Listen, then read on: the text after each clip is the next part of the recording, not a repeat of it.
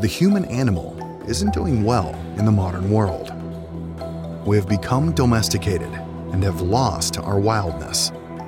The Human Animal Show explores a return to a state of wild health, our original, authentic human animal. And now your hosts, Frank Forensich and Dr. Rodney King. Hi, how you doing? Doing great. Thanks for joining us, Steve, myself, and Frank. We really appreciate it. You're welcome. Frank's, I am too, but Frank is definitely a huge fan of your work. Oh, great. So, yeah, excited to chat to you about things. You want to just jump into it? Because I know you've got some soccer to get to at 6 p.m., right? That's right, yeah. So, Frank, do you want to take this away? Because I know that you've been itching to ask Steve some questions. So now here is your opportunity. Right. Yeah. And I'm really excited to speak with you, Steve, because I read The Fall back, I think when it first came out, 2005, I believe. And it quickly became like one of my top 10 books. And I've reread it a few times. It's all dog-eared and underlined and everything else. Wow. So I found that it had just so much explanatory power for me to explain so many of the features of the modern world. And that's been really useful. So what I thought we could do is maybe just a quick review of the thesis on that book and make sure I've got my facts right here. So we start out the very first sentence in the book. For the last 6,000 years, human beings have been suffering from a kind of collective psychosis. For almost all of recorded human history, things have been, at least to some degree, insane. And wow, that's quite a way to tee it up. Yeah, exactly. That's a very good summary. Yeah. Funny enough, I haven't looked at The Fall for a few years, but I picked it out this morning from my bookcase and started to kind of review it again. So maybe I kind of subconsciously sense that you're going to talk about it. But that's an excellent summary. The Fall is about a great change in human consciousness, which I sometimes call the ego explosion. And it's a way of explaining why so much chaos entered into human history. You know, why human beings started to kill each other en masse in groups, why men started to oppress women, why hierarchical societies developed, why monotheistic religions developed. All of these things occurred pretty much at the same time in the same parts of the world, amongst the same groups. So they were obviously connected to some major change which people in these groups underwent. And as you say, it started off with groups in the Middle East or North Africa as well, which is, you know, what we mean by the term Saharasia. And these groups, you know, they were the original Indo-Europeans. The original Indo-Europeans were part of that group, part of these groups. And they seem to develop a new sense of individuality, a new intense awareness of themselves as individual beings. And they also developed a kind of a very acute intellect and a new kind of practical intelligence, which was responsible for a lot of the new innovations and inventions that came about around that time. So coupled with parts of Asia and the Middle East, and became very, very dominant. Right. So I think in the popular understanding of human history, a lot of people, especially here in the States, the athletic paleo movement, everybody points to the dawn of agriculture 10,000 years ago as being the pivotal moment when things went wrong. But your explanation seems a little bit more nuanced and interesting. That's right. I mean, farming was a big factor. It did bring about significant changes in human history, but the real factors were psychological. I think farming itself was a product of a new kind of psychology, right? You know, and also the first human beings who switched to a settled lifestyle. They weren't really farmers; they were more like horticulturalists, and that began maybe 10,000 years ago in certain parts of the world. they initially followed similar patterns to the hunter-gatherer people. So they were also quite egalitarian, and they were also kind of non-theistic. So there wasn't really there was a slight change in the way they lived. They became more settled, but they didn't really change fundamentally in terms of their societies. But the real change began a few thousand years later with what I call the ego explosion. And when the ego explosion occurred, that's when farming began. Farming began as a kind of a much more heavier, a much more kind of invasive way of living, with very hierarchical societies. Populations grew larger. And that was really the first time, with the ego explosion, it was the first time that human beings began to cover each other's territory. Early human beings were not really territorial, but once people began to settle into large towns, and they became very materialistic. They developed a sense of ownership, and that's when they began to make war with each other, to try to take away each other's possessions, take away each other's territory. So there was a new need for ownership, which hadn't really been there before. So my thesis is that the need for ownership is a result of the individuated ego. Because if you feel a sense of separateness, then there's something lacking. You need to add something to yourself. So materialism is about trying to add things to yourself, to own things. It's the same with power. If you have a strong urge to gain power, you're trying to add something to yourself to make up for a sense of separateness. Right. And I don't know if you're familiar with this book called The Parable of the Tribes.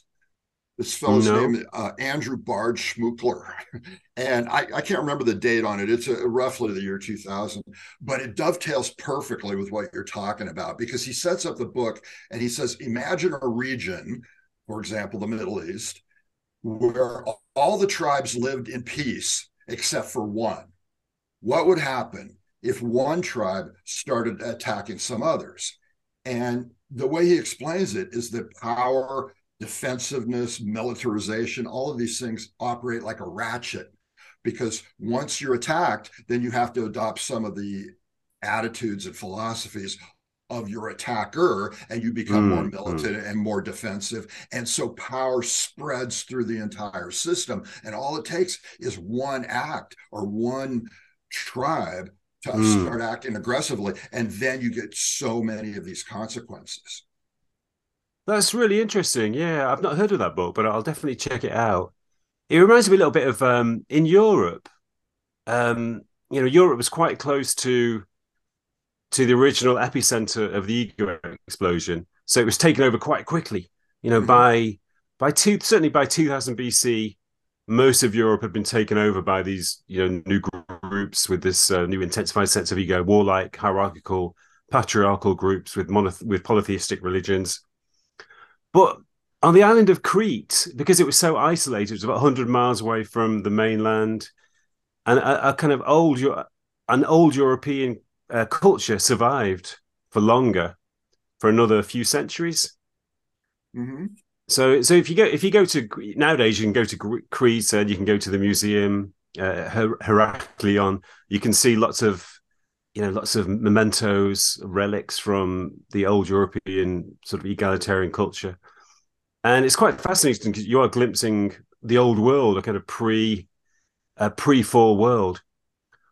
But because Greece eventually, I think it was around 1500 BC, invaders from mainland Greece managed to discover Greece, and then you see signs of increasing defensive walls and increasing warlikeness in images and in archaeological findings. So you can see how the original Cretan people change to try to defend themselves against the invaders, and then of course quite quickly the original culture was completely taken over by a Macedonian mainland Greek culture, and so the old European culture gradually disappeared entirely. Yeah. Well, another thought I had when I was reading your book, I follow people in the world of primatology, and there's often this comparison of chimpanzees and bonobos. And in the popular imagination, that the bonobos are considered to be the hippies of the primate world, and the chimpanzees are more warlike and more aggressive. And then the conversation always turns to humans: is, are we more like chimps or are we more like bonobos? And from reading your book, I come away with this conclusion: is like our fundamental nature is more like bonobos. We're more peace loving and more egalitarian. And then something happened. And does that track with what you're seeing? Do you see us as being more bonobo-like until this ego explosion? Definitely, certainly. Although I do think this is another thing I mentioned in the fall. I do think that chimpanzee violence or aggression has been exaggerated. I think there's no doubt that chimpanzees are more aggressive than bonobos, but there have been some studies of chimpanzees in a completely natural, undisturbed environment, and they tend to be more peaceful. The studies which have found high levels of aggression in chimps tend to be in habitats that have been not destroyed but disrupted by human intervention, where their natural feeding patterns have been disrupted. So you're not really getting a picture of chimpanzees in their natural environment. But when you do have that, the levels of aggression tend to be much lower. But at the same time, I agree, bonobos are certainly a lot more peaceful and egalitarian, probably than any other ape on our planet. Right. And I think human beings, we have inherited that. I think even now, even though we live in a fallen world, we do see high levels of altruism in certain situations. We do see high levels of generosity, even peacefulness in certain situations. Although obviously we have a strong tendency to violence or social violence and direct violence too. Right. But that's the thing, right, Frank and Steve? I mean, just you saying that, I've also read around this topic of, chimpanzees being more violent. But as you rightfully note, many of those examples are of chimps, which this is interesting. This doesn't get put out in the media, though. This always fascinates me, and we can always talk about why that is the case. But those particular groups of chimpanzees have been encroached on. Their environment, their natural environment has been encroached on, and that's what's changing their behavior. Because as you note, that when they're actually in an environment where it is natural, where there isn't this kind of constant threat of encroachment from the modern world, they don't tend to behave in that way. That's right. Yeah. Yeah. And that's what I saw in Gombe in Tanzania. That's where Jane Goodall did her work. And when you fly into Gombe, you can see this patch of forest where the chimps live, and around it is all farming. And it's completely encapsulated. I mean, the chimps have absolutely nowhere to go. They have to stay in Gombe. So their behavior is obviously influenced by that. Yeah, I think what happens is that there are some anthropologists and scientists who have a narrative about human selfishness and human aggression, and they just cherry pick examples which fit to their narrative. Right. Yeah. I think Richard Wrangham, he does this. Something like Richard Dawkins, from an evolutionary biological perspective, he does the same. But no, certainly, it's been exaggerated, and you get somebody like Steven Pinker. I guess you're familiar with his work. He believes that human beings are naturally, were and are naturally warlike, but there's been this steady decline in war and murder throughout human history. But that's not the case. If you look at the earliest human societies, simple hunter-gatherer groups, they have extremely low levels of violence. And what Pinker does, he basically cherry picks a few more kind of disrupted cultures, groups which are not particularly representative of early human groups. He picks them as representatives of early human history and suggests that their high level of aggression is, the norm, which is not the case at all. There's a lot of evidence showing that warfare erupted quite quickly around 6,000 years ago, whereas before then, group conflict was almost unknown. But it also fits a narrative, right? So the narrative of materialism, consumerism, about competition, about survival of the fittest, that fits that narrative then, because then you can say, well, look, our closest cousins, look at how they are not too dissimilar to us, especially around the whole violence aspect and about wanting to compete for, you know, alpha maleness and territory and so forth. So that kind of bolsters that narrative so that the powers of to be can actually apply that and, you know, in their favor. Yeah, that's right. Yeah. And that's why that narrative has become very popular. It's sort of taken over and become the standard narrative of our culture, at least in the mainstream. Because it kind of suits our economic model, you know, it suits a kind of capitalist, individualistic economic model. Right. It kind of it justifies that. So, you know, it's but it's, I mean, even Darwin wasn't a neo-Darwinist, you know. He was he had a more moderate form of Darwinism, which included cooperation and altruism. But the cooperative and altruistic aspects were kind of edited out in the neo-Darwinist model. Yeah. Well, what I'd like to do now is leave plenty of time for antidotes, because we had this ego explosion and all of these consequences to it. And now we find ourselves in this planetary crisis. And what are you recommending as antidotes to the ego explosion? How do we dial down on the ego that has become such a dominant driving force in human culture now? In the fall, I discuss what I term the transform movement. And I suggest that there has been a natural process over the past, well, you know, most prevalently and most obviously over the past 300 years. And it's increased over the past century or so. But there has been a movement to transcend the fall, a movement to transcend separateness and return to integration, to regain a sense of connection to nature and to other human beings. So I think that's happening naturally anyway, to a degree. Maybe it's a survival mechanism because, you know, the ultimate, the end result of the fall is disaster. It's, you know, it's catastrophe. It's chaos and conflict leading to catastrophe. And we're seeing that narrative play out as well. But at the same time, there is a movement to transcend the fall and to heal our disconnection from nature. So I think we can definitely contribute to that. I think to a large extent, it's to do with individual development. I mean, I think spirituality is a movement beyond the fall. You know, all the great spiritual traditions, from Hinduism to Taoism and the mystical traditions in Christianity, Judaism, or Islam, you can see them as a movement beyond ego separation. So, and that's why they developed, you know, in the midst of the conflict, the chaos and discord of the world and the violence and cruelty of the ancient world. Some people discovered that you could transcend suffering, you could transcend psychological suffering and also social suffering through following a path of inner development. So I think, you know, I've always had a strong emphasis that every person has a responsibility to contribute to the healing of the world through their own personal spiritual development, through transcending individuality and separation within ourselves. So then what are the practices? What do people need to be doing in their daily lives to bring that kind of thing about?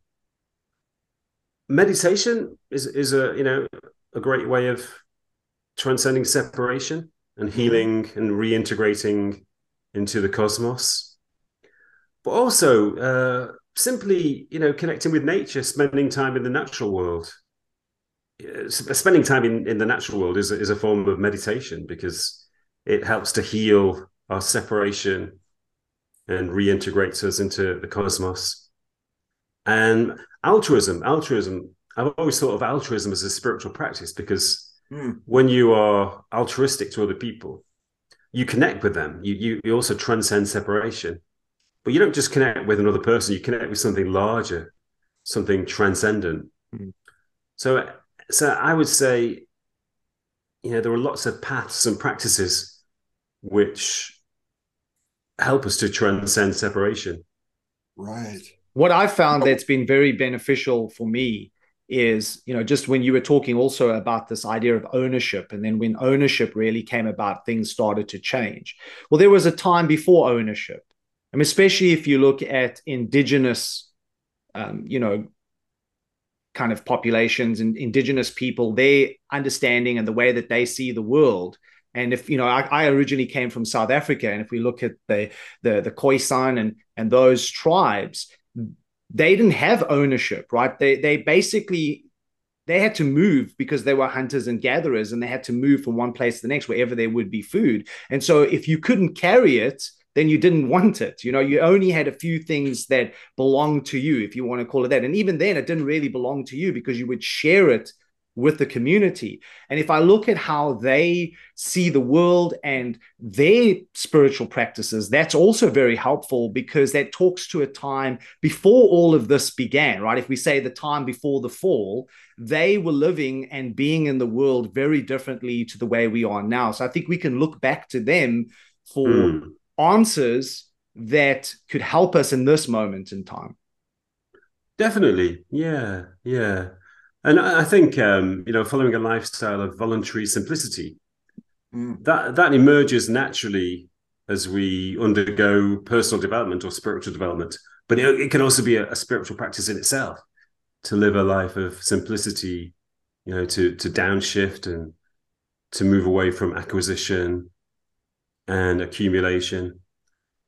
And I think it's probably quite a healthy sign that there seems to be an attitude of increasing respect to indigenous groups, because they do represent something from the human race's prehistoric era, and they can show us despite, there are very few groups which haven't undergone some degree of disruption through encroachment from modern culture. But I think, most groups still possess something of the pre-fall qualities that we discussed, that lack of acquisition, a sense of respect to nature, a sense of connection to nature. I think one of the most fundamental qualities which early human groups, and which some indigenous cultures still possess, is a sense of empathy towards nature. Yeah. Rather than seeing nature as a supply of resources to use and abuse, indigenous groups generally see nature as, a sentient, sacred phenomenon, and they treat it with respect because they sense its sacredness.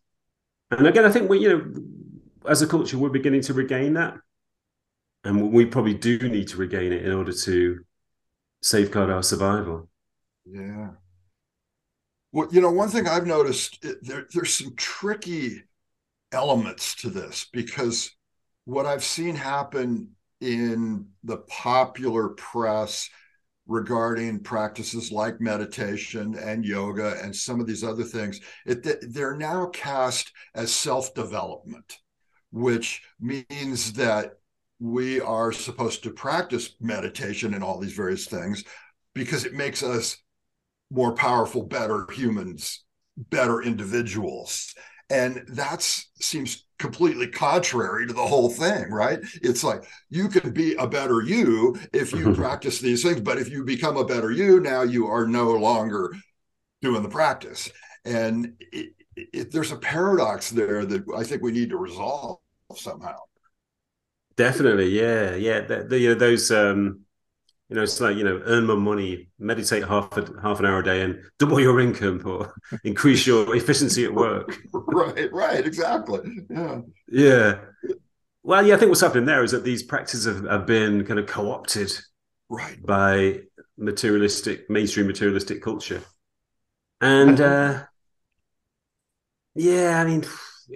not sure. It always happens. It's what I can't remember who came up with this term, but somebody came up with this term, spiritual materialism.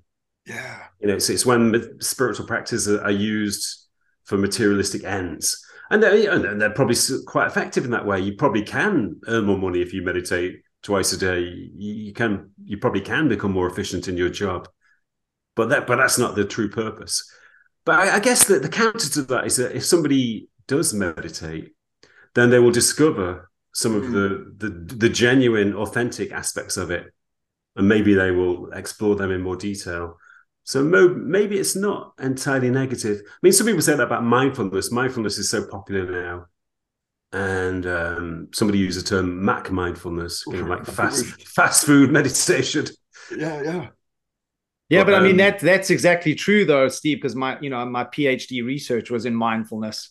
So I got to see all of these things, right? And a lot of this, what Frank's also talking about, kind of reminds me of this notion of human exceptionalism, as humans being the pinnacle of everything on this planet, and that we're the best, right? Everything else is subservient to us. And coming back, not to keep hitting on the whole idea of indigenous ways of being, but like you said, it's exactly that, is that reverence for nature and recognizing us as part of nature, not better than. And that's why oftentimes in indigenous cultures, when they refer to animals, they talk about those animals as their brothers, their sisters, and their cousins.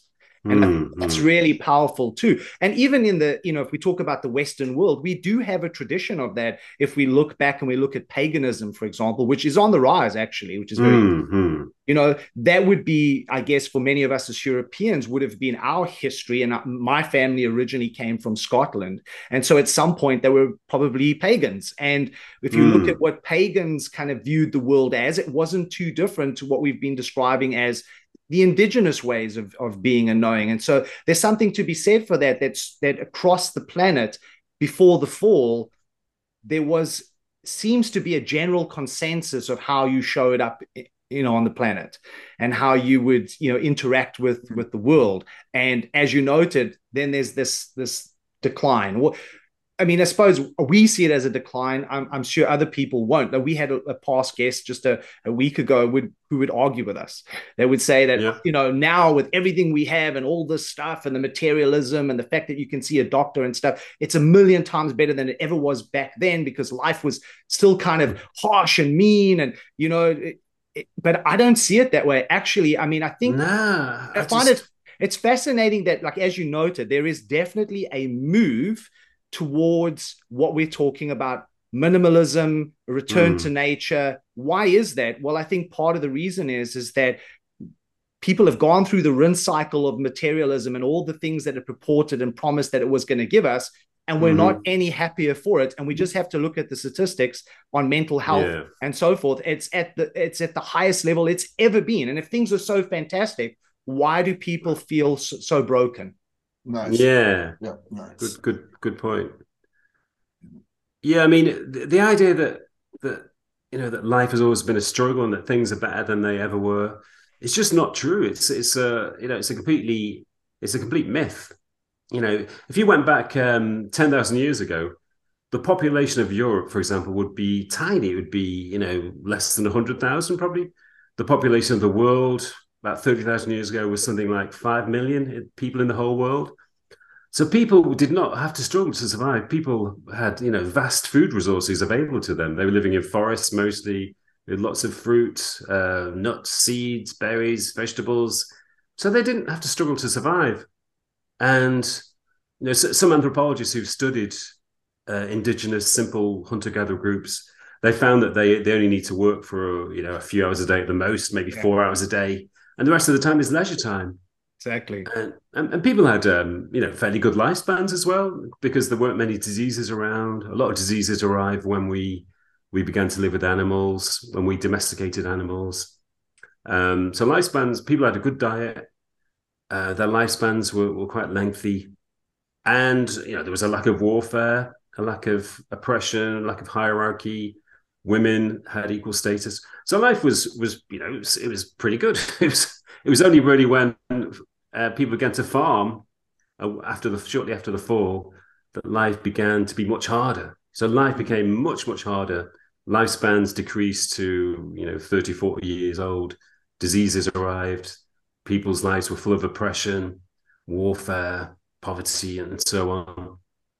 So I guess you could say that in the last century, some people in the world who live in fairly affluent countries have begun to recapture some of the leisure and ease which people had before the fall. Not many people, because a lot of people still have to work incredibly hard. You know, if you want to earn a decent wage, a kind of survival wage here in the UK, you got to, you know, work 35, 40 hours a week. So that's not an easy life, you know. And the thing is, I always chuckle at is that the things that people actually go to do when they do have time off on their, you know, on their holiday, that's the things that hunter-gatherers got to do every single day.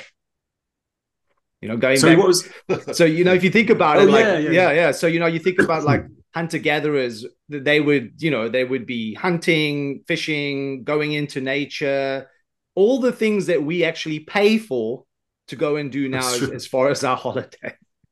Yeah, even living in tents, you know, people love to go camping. Yeah, maybe that reflects an instinct, you know, to return, or a deep desire to return to that way of life. Yeah, I think there is something to be said for that. I mean, even though, you know, it might be hard to quantify it in scientific terms, but even if we look at Wilson's kind of theory on biophilia, you know, this kind of innate on a DNA level, this need to want to always go back to nature. I think there are people that maybe would argue that, but they've been so indoctrinated into the concrete jungle. But if you speak to most people that have had any moment or time in nature, they will always say that is some of them their most profound and oftentimes their most spiritual experiences. Yeah, that's true. That's true. And again, I think, you know, that's a burgeoning movement. I think more and more people are realizing the benefits of contact with nature. You know, I love the Japanese concept of forest bathing. Yep. When you bathe in the forest and, you know, feel a sense of relaxation and connection to nature. And I think, you know, a lot of people are discovering that. And going back to what you were saying before, I think in the same way that people are realizing that materialism doesn't bring happiness, people are realizing that urban life doesn't bring happiness either.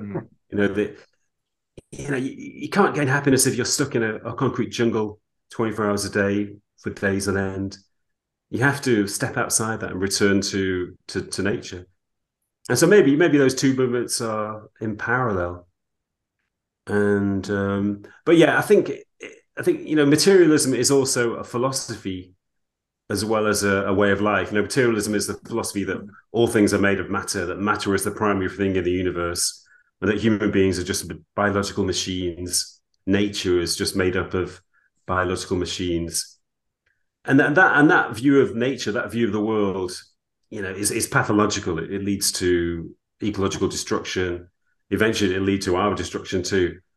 So in the same way that people are beginning to realize that materialism as a view of the world, you know, is kind of or doesn't work and will lead to catastrophe. People are realizing that materialism as a way of life doesn't work. You know, buying things and owning things and accumulating possessions or money does not bring happiness. Yeah, that's very true. So Frank, do you want to kind of let's be respectful of Steve's time. You want to kind of end off with maybe one more question? Yes. If necessary, I could stay till about 6:15. So it's good. It's all right. Yeah, okay. That's good. Okay. Well, yeah, I would be. So we've spoken about meditation and going out in nature, the various practices that we can do as individuals. I'd be really interested to hear your take on activism. What is your philosophy of going out into the world and pushing for change, whether it's climate or anything else? What kind of approach makes sense to you? I'm a big proponent of activism. I think it's essential, but even more than that, it's, you know, it's an impulse that arises from a feeling of you know, of resistance towards, you know, resistance towards negative, you know, egoic forces. So you know. I guess activism can sometimes become egoic in itself when people adopt rigid ideologies. That's you know, a problem that sometimes arises. Well, you know, it's the same it's like what we were saying before about spirituality. It can be taken over by the ego. Activism can also be taken over by the ego when people cling to dogmatic ideologies and and oppose people who have different ideologies. But fundamentally, it's a very positive influence, instincts. And so, sorry.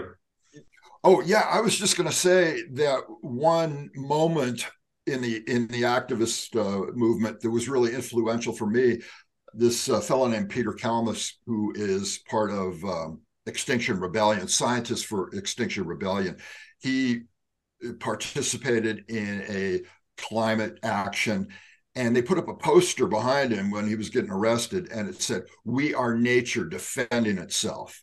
Yeah. I was just thunderstruck at that moment because he positioned himself not as an external actor, but as nature really fighting back for her own welfare. And that really stuck with me. Yeah, that's beautiful. Yeah, I discuss it actually. I've got a new book coming out called Disconnected: The Roots of Human Cruelty and How Connection Can Heal the World. And I discussed activism in the book. I discuss things like culture wars and activism generally. And I speak about it in terms of connection and disconnection. There are people with disconnected minds who feel a sense of separation to nature and to other human beings. So you have what I call the disconnected mindset, which represents the sort of the fallen psyche. They represent the human race's past, with a sense of separation or disconnection to nature, a sense of disconnection to other human beings, even a sense of disconnection to their own bodies. They have a very individuated ego, which lives in duality and separation to the world. And they live by the old fallen values of patriarchy, hierarchy, and so forth, aggression, and so forth. But you have this movement towards connection, which I guess climate activists represent that movement. And so people with a connected mind, they do feel a sense of connection to nature and to other human beings. They feel a sense of empathy towards nature and a sense of responsibility to protect the environment. So they represent the new, I guess you could call, transform values of egalitarianism, of peace, and so forth. So there is there's a conflict in the world at the moment between the disconnected minds and the connected minds. The disconnected minds represent the old traditional values, patriarchal values, but there is this relatively new movement of egalitarian, connected people. And so I think we see that conflict playing out a lot at the moment in our world. Yeah, that's really interesting. So Steve, when is that book actually coming out? It's coming out at the end of April or around the beginning of May. Oh, cool. We'll be sure to get it. That's definite. Looking forward to it. Well, Steve, we really appreciate your time. Sorry about all it's kind of like a return to the topics I wrote about in the fall. Cool. Well, we really appreciate your time, and sorry about all the technical stuff, but we got through it, and we will let you know when this is out. Yeah, great to talk to you. Yeah, sorry about the technical issues, but we still had a great conversation. Yeah, absolutely. Cool. Yeah. I would just really want to thank you for your books and your perspective, because it's been really helpful for me personally, and I think for a lot of other people as well. So it's good stuff. Oh, thanks. That's great to hear. Thanks. Cool. Yeah. Awesome. Thanks, Brilliant. Steve. Brilliant. Okay, cheers. See you again. Cheers. Bye-bye. Cheers. Bye. Right. Take care. Bye. Cool. So what did you think? Other than the technical issues we had? Other than the technical issues, great. He's one of us. Yeah. I like his perspective, between the disconnected and the connected. And maybe once his new book comes out, we can ask him to be back on. Because what I would like to ask him, the questions I would ask is, how is this going to work if you've got these two different ways of seeing the world, right? You've got the connected and the disconnected. Is there not going to be some kind of clash of civilizations? And again, I guess, like, is it possible? I'd like to think it is, but how do you fight that without spiraling back into the very things that caused the problem in the first place? If we talk about, say, violence and warfare, and we've seen that even, I know you're, a proponent of activism, and you have a passion for that, which I believe in too. But I tend to see that sometimes is that, the this kind of spills over, activism spills over to violence. And my kind of way of seeing it is, in the one side, I get it. Like sometimes if you really want to make some change, you sometimes have to basically throw a punch, right? But at the same time, you're kind of undermining what you're trying to achieve. So is this kind of catch-22 situation going on? Oh, yeah. And plus, everything's changing all the time, because one strategy that's going to work today may not work tomorrow. And it's such an immense challenge. The other thing that, I mean, as I've been writing a lot more about this too, and it has been an interest of mine for a very long time, but I've kind of rekindled that interest in going into it and bringing it into my work, is this idea of indigenous ways of knowing and being. And the reason why I find it so important is because not only has it been devalued and vilified, this kind of that's the primitive mindset, right? Yeah. But we tend to, a lot of times I see people tend to look at these other examples, but seem to dismiss this completely, the idea of indigenous ways of knowing and being. And I keep thinking to myself, well, if we're looking for an answer to the current problem, maybe what we should do is we should go back. But we're not just going to go back. Maybe we should go back to a time when, as in, Steve's thesis, the fall hadn't happened yet. And these would be the people that would understand a different way of showing up in the world. And they still see it that way. Of course, they have been, affected by colonialization. They've been affected by modernity. Of course, their life ways have changed dramatically because they've had to try to find a way to fit in, especially when things that they were able to do before have been taken away from them. But the way that they describe things are still very much in line with that. And those are stories that have been passed on for generations, because oftentimes these are oral traditions. And so I think there lies in something that could be a potential to resolving some of the situations, the dire situations we now find ourselves in. So I feel that needs, that needs a lot more, looking into than it has been up until this point. Right. And that's where I always go back to time spans, time scales, because people don't get this. They don't understand human history. And if you don't understand human history, you won't realize what's historically normal. And you might be fooled into thinking that modern perspectives are everything, but they're just a blip on the scale. Yeah, exactly. Absolutely. Hi, Dr. King here, and thank you for taking the time out of your busy life to listen to myself and Frank as we explore with our guests ways to return the human animal to wild health. For more information on Frank, you can go to his website at exuberantanimal.com or visit humananimal.info to find out more about my coaching programs, read the blog, get your hands on some human animal gear, or explore our upcoming events. Until the next time, stay wild and free.